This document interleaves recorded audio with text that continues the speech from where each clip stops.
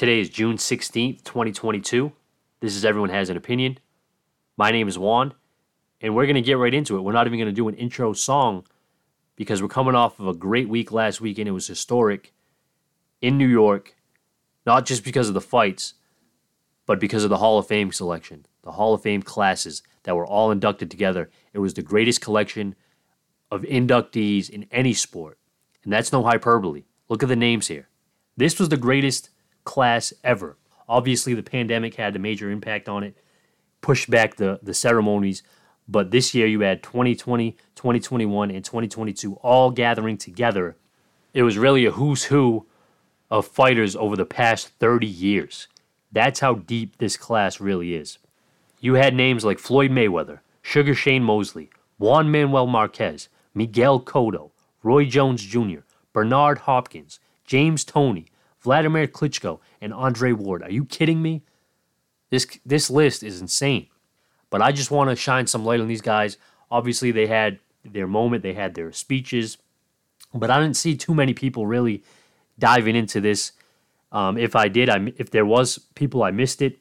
So I just want to give you guys a quick rundown of some of the things these guys did that makes them so great. I don't want to take up too much time, but I apologize if I run long this episode. Obviously, this is a once-in-a-lifetime thing where three classes go in together, and it's this stacked. I want to start off with James Toney. James Toney was a monster. James Toney did have the PED issues, tested positive, and was held back for a few years in the Hall of Fame, but the body of work speaks for itself. It really does.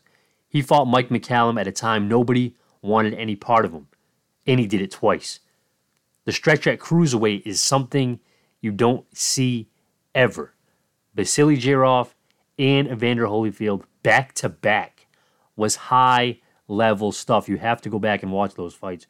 Great fights, both won by Toney. He perfected the shoulder roll with a vicious counter. Obviously, Floyd is the first guy you think of with the shoulder roll, but James Toney, the way he did it, it was just tremendous, and it was destructive with the counters that he was throwing back. He fought exceptionally well off the ropes, and if you hear me talk enough, you know I hate when fighters have their back to the ropes and they think they can get something off offensively. Some can. 99% of fighters can't. James Toney was in that 1%. James Toney was elite. James Toney was one of the best off the ropes and also one of the best inside because when it came down to it, if he couldn't just outbox you, he was willing to go toe-to-toe. You'd have to search long and hard to find a better inside fighter than James Toney. Seriously, go back and watch some of those fights. This guy was tremendous, and he did it at multiple weight classes.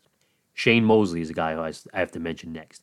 The wins over Oscar De La Hoya, the true grit he showed in a losing effort to Vernon Forrest when he was dropped multiple times, the wins over Fernando Vargas, and the absolute ass-whooping against Antonio Margarito after Mosley's team caught Margarito with a clay-like substance in his hand wraps. Shane Mosley also had a PED positive test in his career. I have to mention that. But as much as I'm against PEDs in the sport of boxing, there's at least a slim chance where guys take these things to help recover, to help an injury, things like that. When you're putting something in your hand wrap, there's no doubt about it. You're doing that to injure another human being, to purposely cause brain damage to another human being. I'm not cool with that at all. I think that's cornball stuff. I think that's clown stuff. So the fact that Margarito was caught and he got his ass kicked by Shane Mosley is one of my favorite things in the sport of boxing. It truly is. Shane Mosley, not after that victory against Margarito, which was one-sided, it was an absolute beatdown, he catapulted himself back into the top and got a fight with Floyd Mayweather. Mosley wanted to fight for a while. Things didn't match up. Floyd wanted early in their career, but they finally met up, and Shane Mosley landed the single greatest right hand on Floyd Mayweather that anyone has ever landed on Floyd Mayweather. A clean, straight right, rocks Floyd. It was the only time as a fan of Floyd Mayweather where I had my stomach drop. I could feel like Floyd was about to get knocked out right then and there. Not only did he land that right hand, that straight right, later in that same round, he lands a right hook that wobbles Floyd again. Great round by Shane Mosley. Really his last hurrah, because after that, Floyd walked away with the victory and won almost every round after that. But that moment in time was tremendous, and it really is what I think of when I think of the end of Mosley's career. Yes, he had the great wins earlier in his career, but that round 2 against Floyd is a cap on an illustrious career. Of course, he fought after that, but that was his last time at the top. Miguel Cotto, I got to mention next. Puerto Rican sensation, known for tremendous heart. My favorite part of his career was getting revenge on the guy I just mentioned, Antonio Margarito, because before the Mosley fight, Margarito beats Cotto, gives Cotto his first loss, and Cotto was on record saying after the fight that he felt like he was hit with bricks. Well, Miguel, you probably were, because Margarito was caught cheating shortly after. And I'm of the belief that when a guy's caught cheating, or a person in general in life, when you're caught cheating, I don't believe that's your first time. I believe that's your first time being caught. So Margarito's a scumbag. That's the moral of the story. But Cotto, the win over Margarito, the win over Zab Judah really sticks out to me as well. The crowd in MSG. Go back and watch that. The crowd in Madison Square Garden was thunderous. You would have thought the Knicks just won the finals. That's how insane people went in New York when Miguel Cotto beats Zab Judah. Cotto also had a really good fight with Floyd. He pushed Floyd a lot. He made Floyd stand and trade with him when you know Floyd didn't want to. And it was actually the fight that made Floyd Mayweather Sr. come to Floyd and say, listen, you got to switch this up. You're getting hit too much. I need to be your main trainer. And really from that point forward, Floyd Sr. was the lead man in that corner. He called the shots. He developed the game plan. And it kept Floyd safe for the rest of his career. Minus the Maidana fight, which was a war, especially in the first half of the first fight. On to Vladimir Klitschko. I admittedly wasn't a fan of the Klitschko era. The heavyweight division was pretty boring to me at that time, but I always respected his reign. Like it or not, he dominated his era. Along with his brother, who may have been a little bit better, Vladimir Klitschko was always in tip-top shape, always stayed active. He didn't have these long stretches of inactivity. He possessed a great jab. He's truly deserving of Hall of Fame status. His fight against Anthony Joshua really encapsulated his true heart and determination at the end of his career. That fight, even in a losing effort, did more for his career than some of his wins did. That was a big statement because they wanted to see, okay, you're dominating this era, but who's really that gifted? Who's really that tough? Who's really high quality fighters at that time? When Joshua came up, he was of that ilk, and Klitschko held his own. It was a great fight, one of the best fights that year. Up next, Bernard Hopkins. I mean, where do you even begin with this guy? This guy had such a long, storied career, a true Iron Man of the sport. The definition of longevity is Bernard Hopkins, a true master of technique. This is a guy who picked up boxing in prison. He loses his first pro fight, but continued to get better, even in his 30s and 40s, seemingly aging backwards. Bernard Hopkins is one of a kind. He fought pretty much every year until he retired. No long times off. No years off. The win over Felix Trinidad is the first thing that comes to mind when I think of this guy. Right after 9/11 in New York against a Puerto Rican legend in front of the Puerto Rican fans. The fight with Oscar, of course, stands out as well. Back and forth chess match that ends with an instant brutal shot to the body that sends Oscar into the fetal position. Like, Bernard Hopkins just has so many fights, even against Kovalev late in his career. He gets shut out, basically, but the fact that he's even in there, the fact that he even survives against a guy who is knocking everyone out, he is just, yes, he stunk a lot of fights out. Yes, he had boring fights, but that's because he was so great at what he did. He was so great at the mind game. He was so great at being in the right position and throwing you off, even with subtle movements. He didn't even have to throw sometimes to just win a round. Like, he'd barely throw and win the round just on how he was controlling you. He was controlling you with his range, just flicking the left hand out there, knowing that a power right hand could be coming at any moment.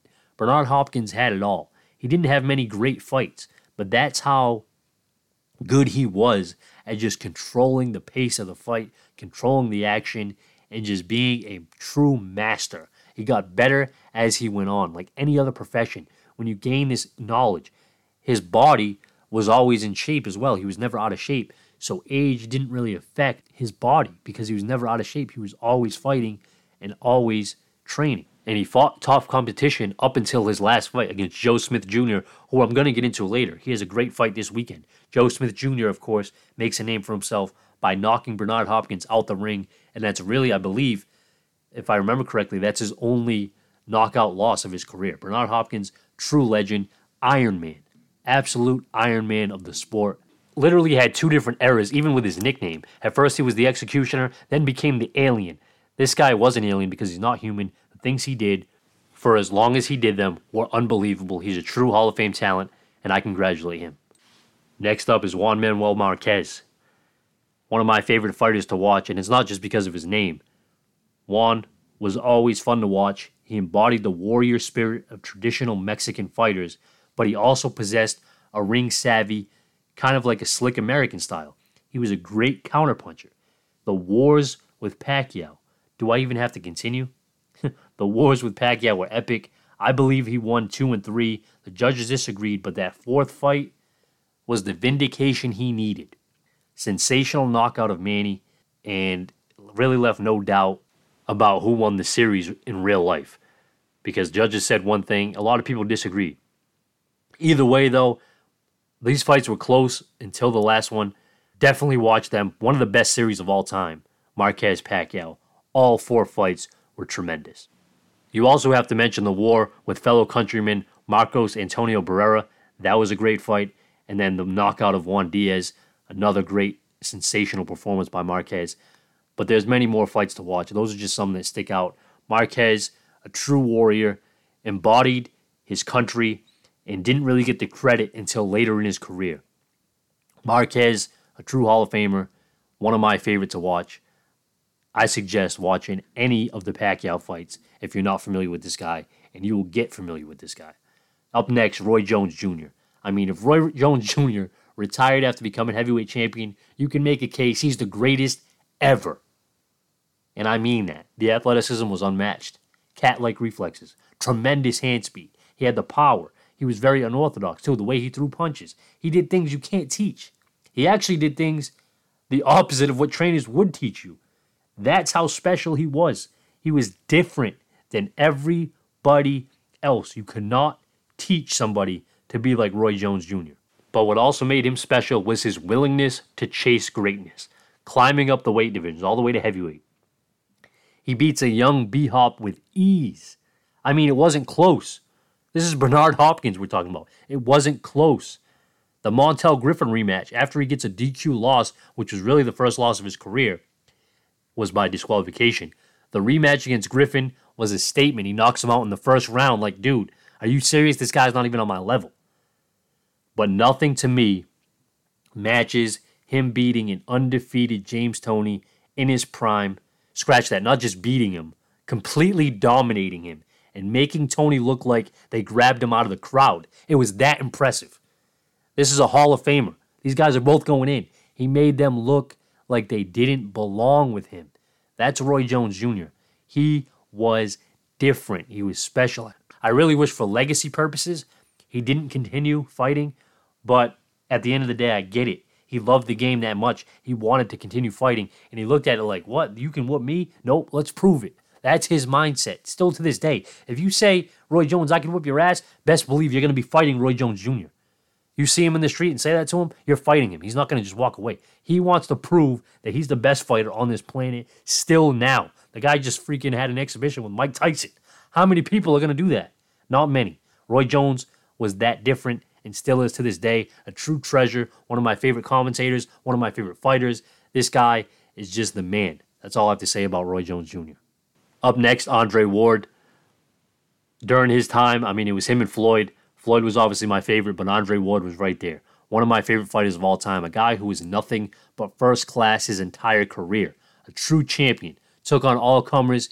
Could fight any style that was necessary for the opponent across from him. He could beat anyone at their own game. He was best known for entering the Super 6 tournament, which matched the 6th best super middleweights in the world. And Andre Ward entered that tournament with the 5th most likely odds. He was 5th out of 6th, and he won the whole damn thing. He really showed his whole game on the entire tournament on his way to prove that he was the best super middleweight on the planet. He opened the tournament with an upset over the champion, Mikkel Kessler, bloodying Kessler with big counter shots. I believe he headbutted him in the fight as well. I think it was unintentional, but he bloodied Kessler with either a headbutt or the shots, or a combination of both. Kessler was a bloody mess. The finals against Carl Froch, though, were back and forth. But again, Ward showed his ability to adjust and dig deep, winning the fight at range early and then closing the distance and getting better of Froch on the inside for a really close victory that everyone believed he deserved. Great fight, though. And then finally, at the end of his career, moved up to light heavyweight, took on the boogeyman of the division, the undefeated Sergey Kovalev. And Kovalev and him had a war in the first fight, a very, very close fight that I believe Andre Ward won. I was the only person in the room that night that believed Andre Ward won. But the judges agreed with me. Kovalev drops Ward early in the fight, but I believe Ward's boxing ability from the second half really got him the narrow win. But all doubt was erased when they brought it back, and they ran it back shortly after, and Andre Ward got a stoppage victory over Kovalev with body shots up against the ropes, where Kovalev seemingly gives up, just letting Ward pound away at his body till the ref just had said, "This is enough. It's over." Ward bullied the bully and put a cap on his career, retiring undefeated. Many people wanted him to come back to fight maybe Canelo, but that was really the only fight out there that Ward would even consider. Ward been a true man of his word this entire time, retired on his own, and has had a great career as a broadcaster since on ESPN. Andre Ward is class act all the way through. One of my favorite fighters. Definitely check him out if you haven't seen Andre Ward. I would start at the Super 6 tournament, like I mentioned earlier, just because it really shows him literally climb through an entire division. Andre Ward was a real treat to watch, I think, because he did a little bit of everything. He did everything really well. There was nothing that he wasn't good at. And I think any new fan, or even if you haven't seen him in a while and you're really familiar with Ward, I love going back and watching him. I think you guys would enjoy him as well. And finally, last but not least, my personal favorite, the greatest of all time in my opinion, TBE, the best ever, as he likes to say, Floyd Money Mayweather, 50-0. You know it by now. Floyd Mayweather mastered the sport of boxing in so many ways. Mastered it fundamentally. Mastered it offensively. Mastered it defensively. Mastered it marketing himself. Made the most money. But also did it while being undefeated and defeating the most champions in history. Floyd Mayweather consistently fought the top of his division, whether critics would like you to believe that or not. As Floyd would like to say, the proof is in the pudding. You can look back at his career and see what he's done. The history books are written. And kind of like he predicted, the more time goes on, the more appreciation Floyd gains. At the time, he was a villain. A lot of people paid to see him lose. Why? Because he marketed himself in a way that O was so important. 40 have tried, 40 have failed. 45 have tried, 45 have failed. 49 have tried, 49 have failed. All the way up until his last fight. 50-0. That O was a huge part of him making more zeros in the bank. This guy put in the work early. Ran through divisions, lightweight, Diego Corrales, the biggest puncher in the division at that time, undefeated, prime champion. Floyd Mayweather comes in and destroys him, drops him multiple times with vicious left hooks. That's Floyd Mayweather. That's Pretty Boy Floyd. That guy was an offensive machine. You want to talk about left hooks? Floyd Mayweather is on a short list of greatest left hooks in the history of the sport. Hair trigger. And that wasn't his only signature punch. Of course, the jab to the body, the stabbing jab to the body by Floyd Mayweather. Or who could forget the pull counter? Guy comes over the top, Floyd ducks, comes back with a straight right hand. Works every time. And then if you got Floyd on the inside, the uppercuts to the body. This guy had all the bases covered. However you made him fight, he was going to fight. But the thing is, 90% of the time, He was the one dictating the pace. He was the one doing to you what he wanted. If he wanted to take it slow, he would take it slow. If you wanted to take it to you, he could take it to you. If you wanted to come and pressure him like Ricky Hatton or Marcus Maidana, that could lead to you getting hurt. Ricky Hatton ends up on the canvas. Late in the Maidana fight, he was rocked. You see, people said he didn't have power late in his career. Well, they don't recognize the hand injuries he had throughout his career, as well as moving up in weight. The combination of those two things. But at the same time, there was a reason guys weren't just walking through him. They didn't like what they were getting hit with. The precision, the accuracy by Floyd. It was pick your poison with this guy, and everyone got poisoned. 50 tried, 50 failed. Some of my favorite fights, the Corrales fight I mentioned earlier, the destruction of Arturo Gatti, the masterclass against Marquez, who also is a Hall of Famer. This guy made Marquez look like he did not belong in the ring with him. The destruction of Canelo Alvarez, 12-0.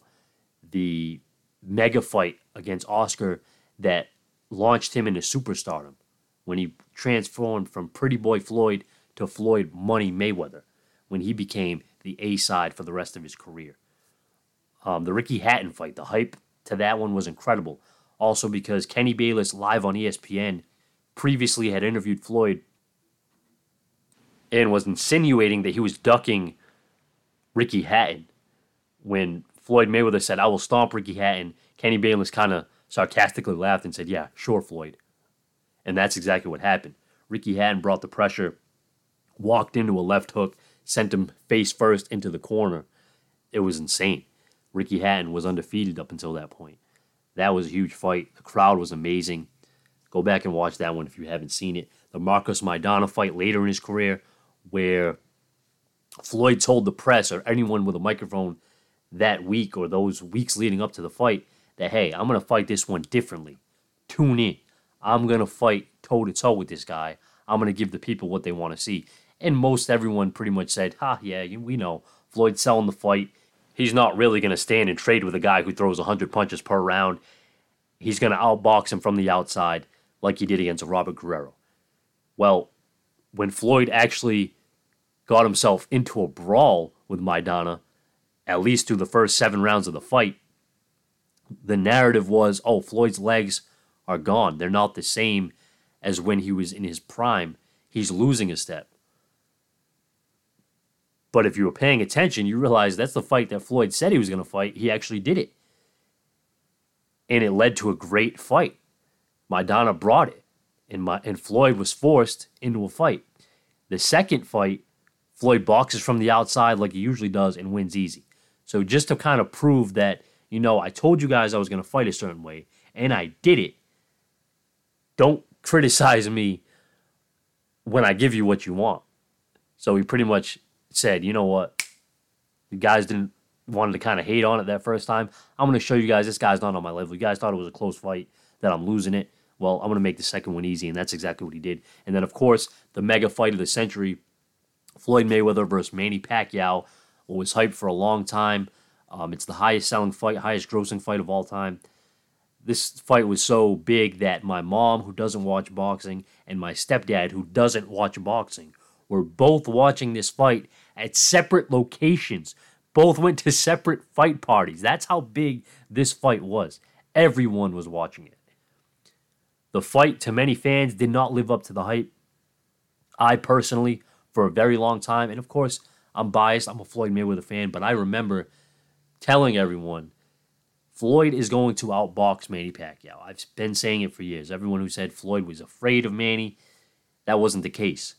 Floyd outboxed Manny Pacquiao, and people blamed age on the fight. I don't know why. Floyd fought that style for a very long time. It's not like he was a lightweight, fighting just balls to the wall.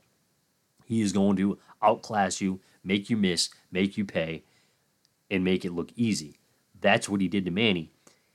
And Manny, as far as him being old, Floyd's older than Manny, and Manny went on to have some big wins. He stopped Lucas Matisse after that.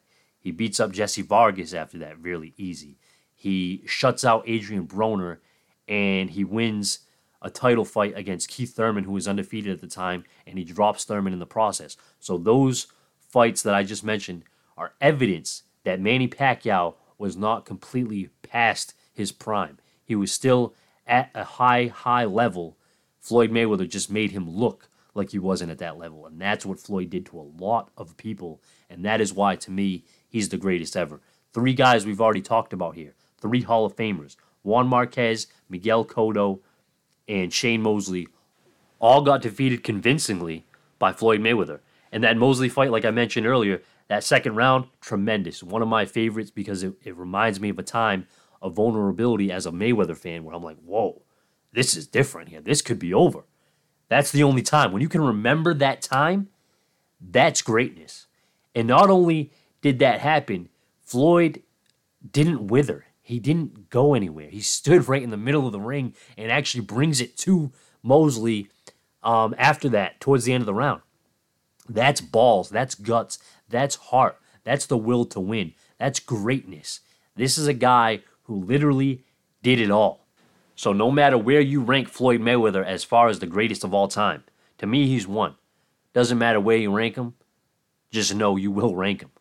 You can't mention greatness without mentioning Floyd. If he's not in your top 10 best fighters of all time, then I want you to do me a favor. I want you to take the top 10 list that you have, bring it to your nearest post office.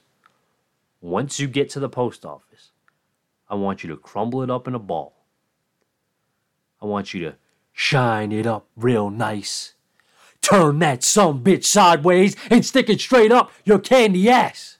Because that's all you can really do with it at that point. I mean, a list without Floyd in the 10 is just crazy to me. Something else I forgot to mention was the push for Olympic-style blood testing. Floyd was the only one at that level pushing for it at the forefront so heavily.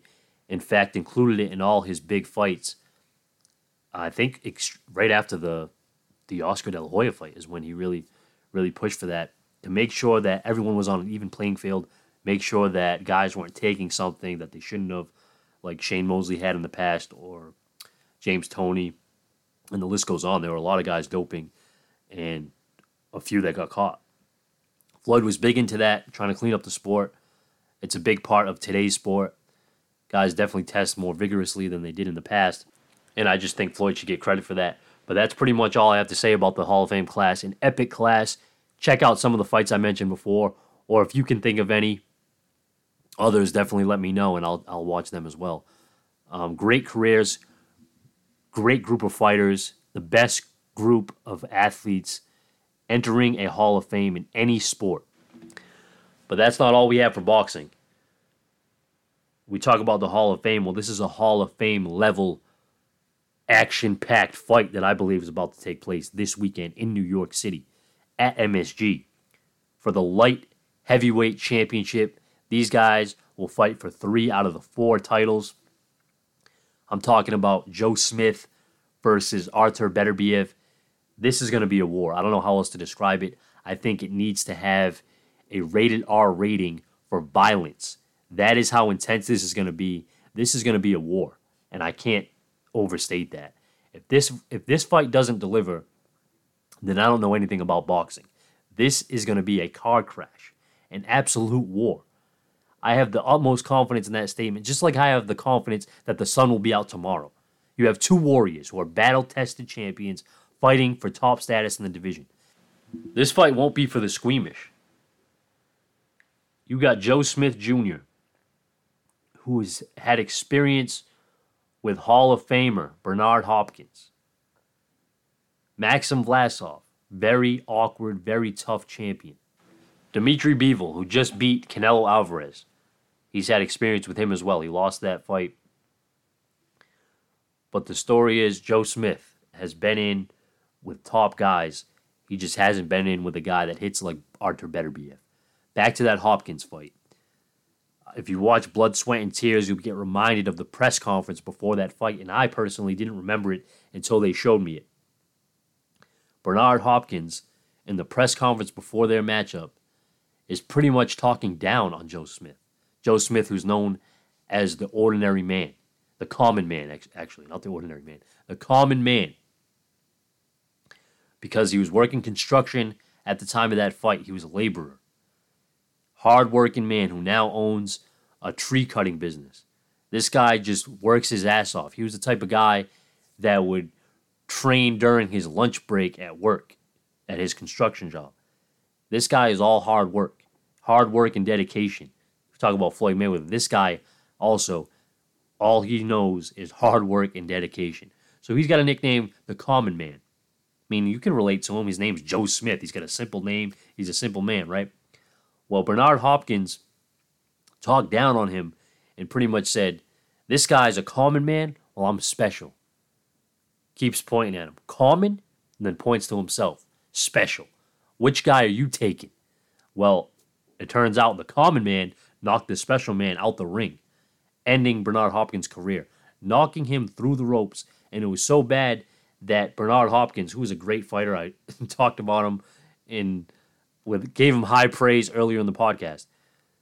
This is Bernard Hopkins' lowest moment, folks, and it's at the end of his career.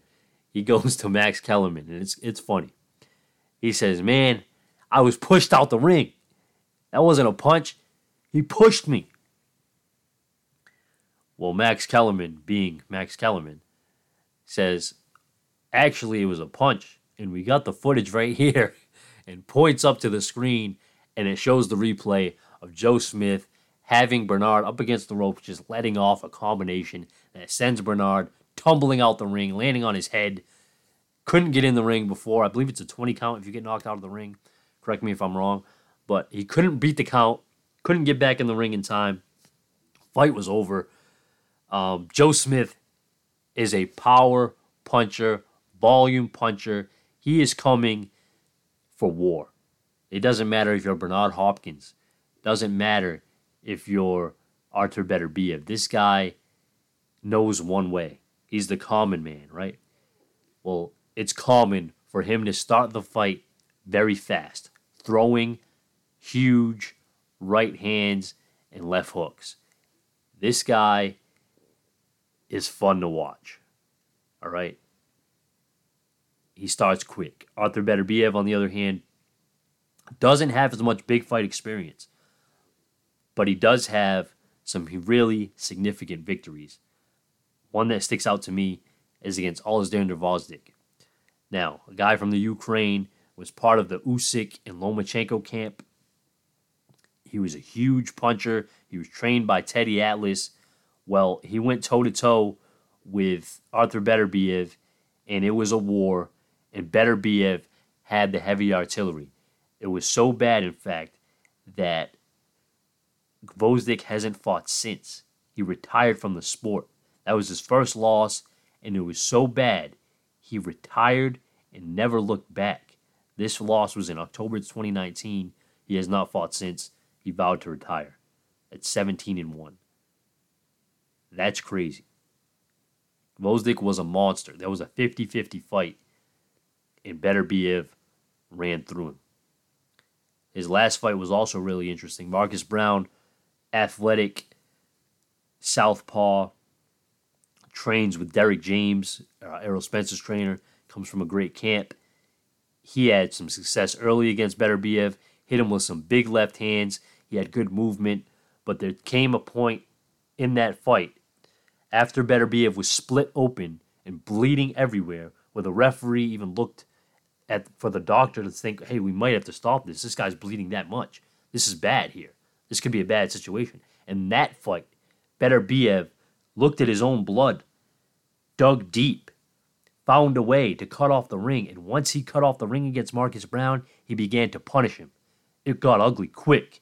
That's with Beterbiev. It may take him a little while to get going, but once he gets going, it's over. If he gets you against the ropes, it's over. It's done. The fight is done. You are not getting out of a position where he has you pinned against the ropes and he's letting off combinations because there's nowhere for you to go. You have to stay off the ropes against Beterbiev. I think people sometimes get blinded by the KOs because this guy has a 100% KO percentage. 100. 17-0, 17 knockouts. This guy has never heard the final bell. He doesn't know what it sounds like. He's never heard it. He gets into a rhythm, but he throws these very technically sound punches. It's not just wild power. It's very technical, and it's with perfect placement. He doesn't waste punches. He's not super high volume. He doesn't waste. He waits for the opening, and then he just goes to work like a drum. It's just rhythm. It's right hook, left hook, right hook, left hook. Sometimes he'll jab a little bit. He doesn't have to jab, but sometimes he'll let that jab go. But the body punches is what makes a difference. He breaks you down to the body with vicious hooks. Like, everything this guy throws looks like it hurts bad. Like, this guy is no joke. Him and Joe Smith are going to be in a collision. The thing is, the best way to beat him, like Brown was doing, is on the outside. But Joe Smith isn't that type of fighter. Joe Smith is going to come forward. Joe Smith believes in himself as well. He doesn't think a guy's going to stand there and take his shots. And the thing is, as technically sound as Beterbiev is, his defense isn't the greatest. He does get hit a lot more than he should. He has been down before. So it's not like this guy isn't vulnerable. The thing is, you can't let his offense get going. That's why I like this fight so much. Joe Smith starts fast. Beterbiev may take a little while to get comfortable. So I think the early rounds favor Joe Smith. And Joe Smith has the power, has the motor as well, that he could possibly pull off an early stoppage. I think that's possible. One thing I do know is this fight isn't going the distance. There's no way these guys are going to be able to withstand each other for 12 rounds. I can't see it. But if it does go to the 12th round, Joe Smith again may have the advantage. Beterbiev is used to fights getting stopped early. Joe Smith has amazing stamina. I'm talking a guy that can throw over 100 punches in the 12th round as if it was the first round. Joe Smith, high motor. He does not get tired. I've never seen a fight where he gets tired. Beterbiev, I've seen him winded a little bit. He's got those big muscles. Big muscles need more oxygen. This guy does seem to tail off a little bit, but guys usually don't make it that far. So it's so interesting. This fight could go either way. I like Beterbiev, but I'm going to be rooting for Joe Smith. I got to be honest. The story of this guy and his career, the ups and downs, it's just something that you can't help but get behind. Really humble guy. Not to say Beterbiev isn't. Beterbiev seems like a great guy as well. It's just an amazing fight. Can't wait to watch it. It's in New York at MSG. The undercard as well is really good. In a big matchup of guys really trying to both take the next step at the same time. Two really talented young guys who passed the eye test with flying colors but haven't really had that big fight. Well, now they're going to get it against each other. Abraham Nova, 21-0. He's actually a Dominican who was born in Puerto Rico. Interesting enough, his parents are both Dominican, had him in Puerto Rico. 21-0, 15 knockouts, featherweight who is just seems to have it all. I mean, his knockout against William Encarnacion was big time on ESPN, and every time I see him, he seems to be getting a little better. I'm interested if he can take that next step against the Olympian Robesai Ramirez, the Cuban, 9-1. I think he lost like his first fight. Yeah, he lost his first fight and then has gone on a run ever since, beating Felix Carballo. That's probably his biggest win. But Abraham Nova is going to be a tough test. Both guys are really in for their biggest step up in competition. Southpaw versus Orthodox, classic matchup. I kind of favor Robesai Ramirez. He has the amateur pedigree. Abraham Nova, though, is the guy they're pushing more. Seems to have more backing, has a little gimmick with his mascot. So this is really a tough one to call. I'm gonna favor the Olympian. I'm gonna favor the Cuban style, but it should be a good fight either way. That's on ESPN. That begins, I believe, at 10 p.m. on regular ESPN, and of course will also be on ESPN Plus. Either way you watch it, make sure you tune in. The main event is going to be fantastic, and the co-main is really solid on paper. That's all I got for you this week. Give me that 5-star review. Subscribe, share it, do all that cool stuff. Your boy's out.